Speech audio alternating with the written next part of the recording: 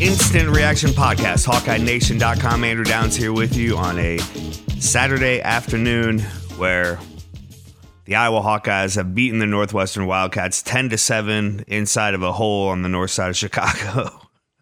At Wrigley Field, the Hawkeyes come away with a win in in a game that went under, I guess. A game that went under by quite a bit. A Drew Stevens 52-yard field goal into the right field bleachers was the difference. A Caleb Brown catch. Welcome to the Hawkeyes. Caleb Brown was able to set that up. Deacon Hill's best pass of the day, no question about it. Although the touchdown pass to Addison Ostrenga earlier in the half was good as well.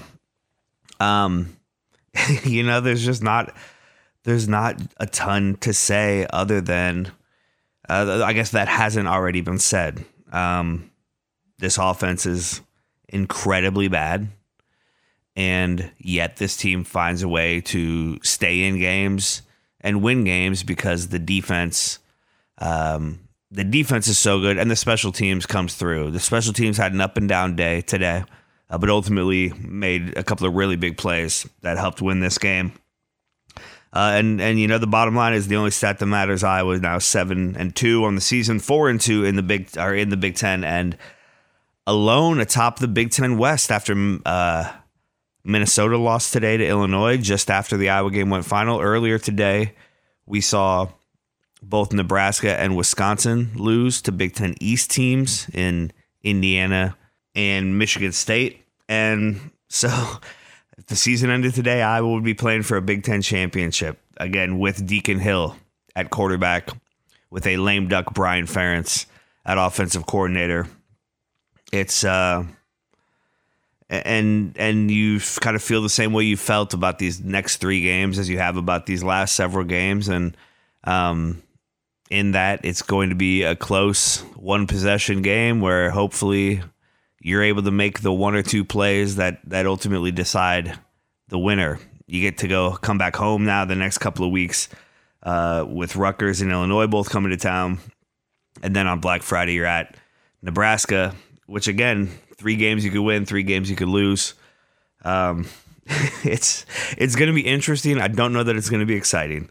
This is an exciting defense, man. They've turned the corner from good at the start of the season to very good, and now they're back at that elite level. Almost pitched a shutout in Wrigley today. Gave up that touchdown late after the goal line stand, after a poor punt from Tory Taylor and a nice return from Northwestern. And you're only going to be able to keep a team out of the end zone for so long when you give them that many opportunities. But the defense played fantastic again. We did see Cooper DeJean do a couple interesting things on punt returns. We saw him get a carry on offense. I think he was only in on 1 snap on offense, but he did have 8 yards on that 1 carry. So that was just interesting, I guess, to see Cooper DeJean. But outside of that, we didn't see anything different from this offense. We saw if they struggle to run, they're going to be in trouble. They're not going to be able to throw the ball effectively. Their most effective early plays were all pass interference plays in the passing game. Deacon Hill went 10 of 15 for 65 yards, an average of 4.3, a touchdown and an interception. The interception in the end zone, just on a not a poorly thrown ball in a big situation. In the first half, Iowa had the ball inside the Northwestern, I want to say like 45, certainly on their side of the 50, 4 times and got no points out of any of those, with a missed field goal from Drew Stevens, a doink. You had the interception in the end zone and a couple of short punts because you'd lose a yard or two on third down. You just couldn't get the ball into the end zone.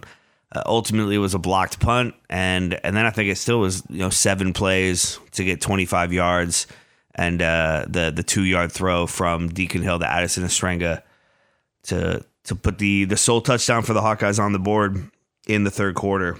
It's an inept offense. Chad Leisico, the Des Moines Register, reported earlier that Marco Lainez was number 2 quarterback today, not Joey Labus. I don't know what's going on with Joey Labus, but it's clearly something, whether it's injury related and they haven't listed him on the injury report, so that seems unlikely.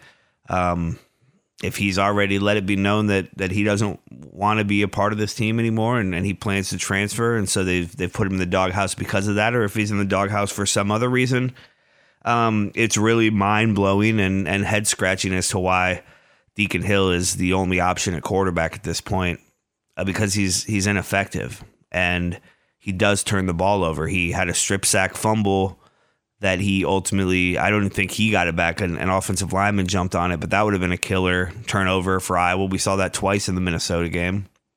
And so there's just no logical reason why you're not trying somebody else at quarterback. But I guess other than you're winning games with Deacon Hill, who I guess moves to probably 4-1 as a starter.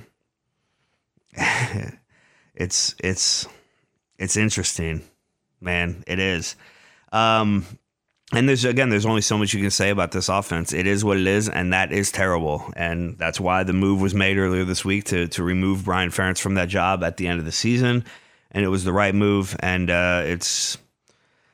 we're just going to have to kind of hold on tightly for these next 3 weeks, potentially a Big Ten championship game early December, and then certainly a bowl game around the holiday season. And so, buckle up. And if watching a game like this, makes you tear your hair out and have anxiety through the roof and want to throw things around the room, maybe don't watch. Maybe get outside, listen to Dolph on the Hawkeye Radio Network, and do something better with your time, because, man, this offense is tough to watch.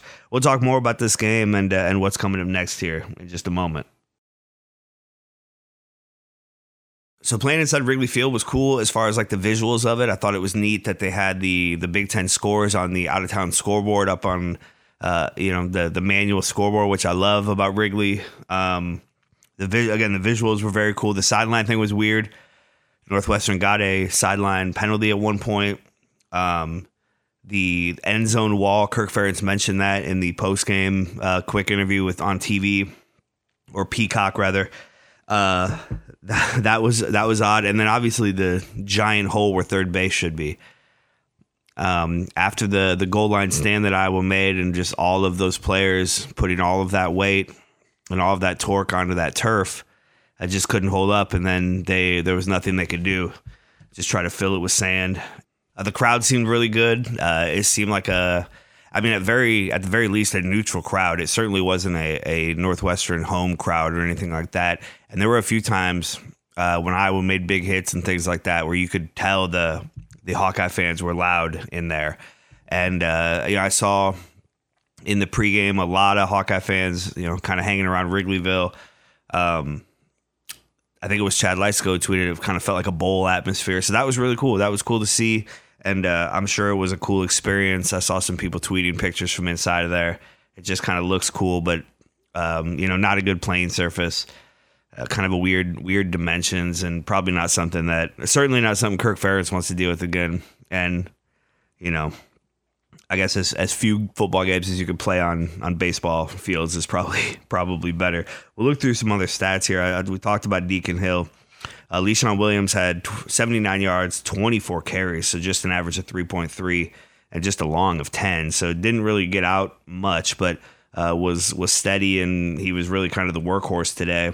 8 carries for Jazz Patterson, 21 yards there. And then Cooper DeJean, Deontay Vines each had a carry, 8 yards for Cooper, 4 for Deontay on an end around. Deacon Hill, technically 6 carries, negative 7 yards, of course. Many of those would be sacks. Caleb Brown was your leading receiver with that 23-yard catch he had in the fourth quarter to set up the game-winning field goal. Addison Estrenga had 3 catches, 15 yards total. Hayden Large, 1 catch for 15 yards. That was kind of fun to see him get that, the fullback or tight end potentially here. 2 catches for Deontay Vines, 9 yards. I mean, again, these stats, they just show how much trouble this offense is having completing anything beyond, 4 yards, right? And even those... The screenplays don't seem to be working at all. You're just lost. Jay Higgins, 12 tackles, had a sack and stood up the dude on third down of that goal line stand, pushed him back. I mean, that's a man play right there, man. Jay Higgins is, I said it a couple weeks ago, he's going to be first team All Big Ten. He, potentially even more than that. He's been playing really, really well. Nick Jackson with 7 tackles. He's been playing well as well. Wampa, Deontay Craig, Sebastian Castro. I mean, at the risk of sounding like every other instant reaction podcast for the last 2.5 seasons, the offense sucked. The defense was great, and special teams made the difference. Up and down for special teams. You had the long miss, the doink from Drew Stevens, but then nailed the game winner. I mean, straight down the middle, and that's what you needed. Torrey Taylor had a rough day. He had that. He essentially set up the Northwestern touchdown with a low line drive punt that they were able to return quite a bit. 39-yard average for Torrey Taylor, just 2 inside the 20. He had a touchback, and so that's not great. But you had the blocked punt, and so Iowa's special teams, up and down, but made the difference in the game. Blocked the punt that set up the touchdown, and kicked the field goal to win the game. And so you walk out of there with a win, and you feel okay about that. Let's look at these ridiculous team stats.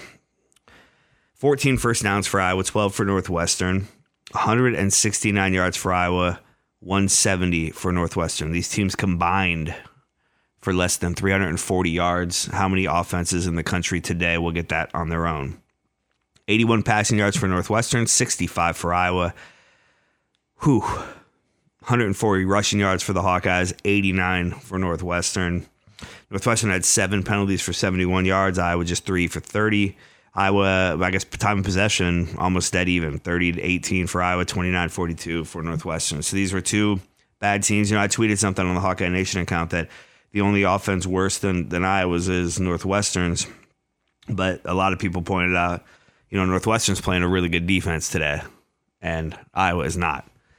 Iowa's possessions, punt, then you miss the field goal, then you have the interception, then you punt, then you punt, then you punt, then it's the end of the half where you take a knee.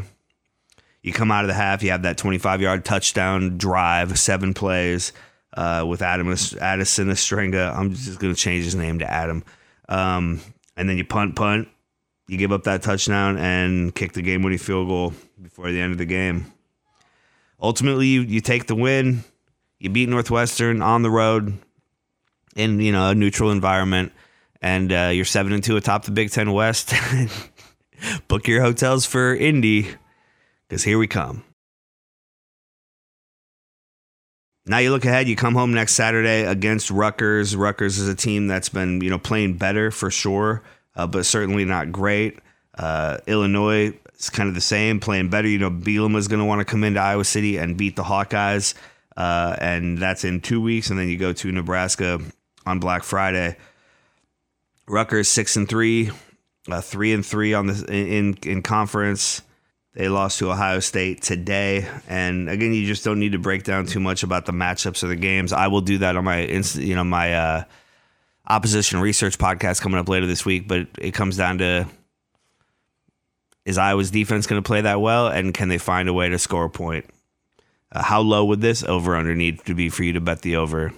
15? It's tough to watch, man, but at least there's change coming. And we know that for sure. How much change, we don't know, but we know there's change coming. This will be covered from all angles at HawkeyeNation.com. Check us out. I appreciate you listening, and go Hawks!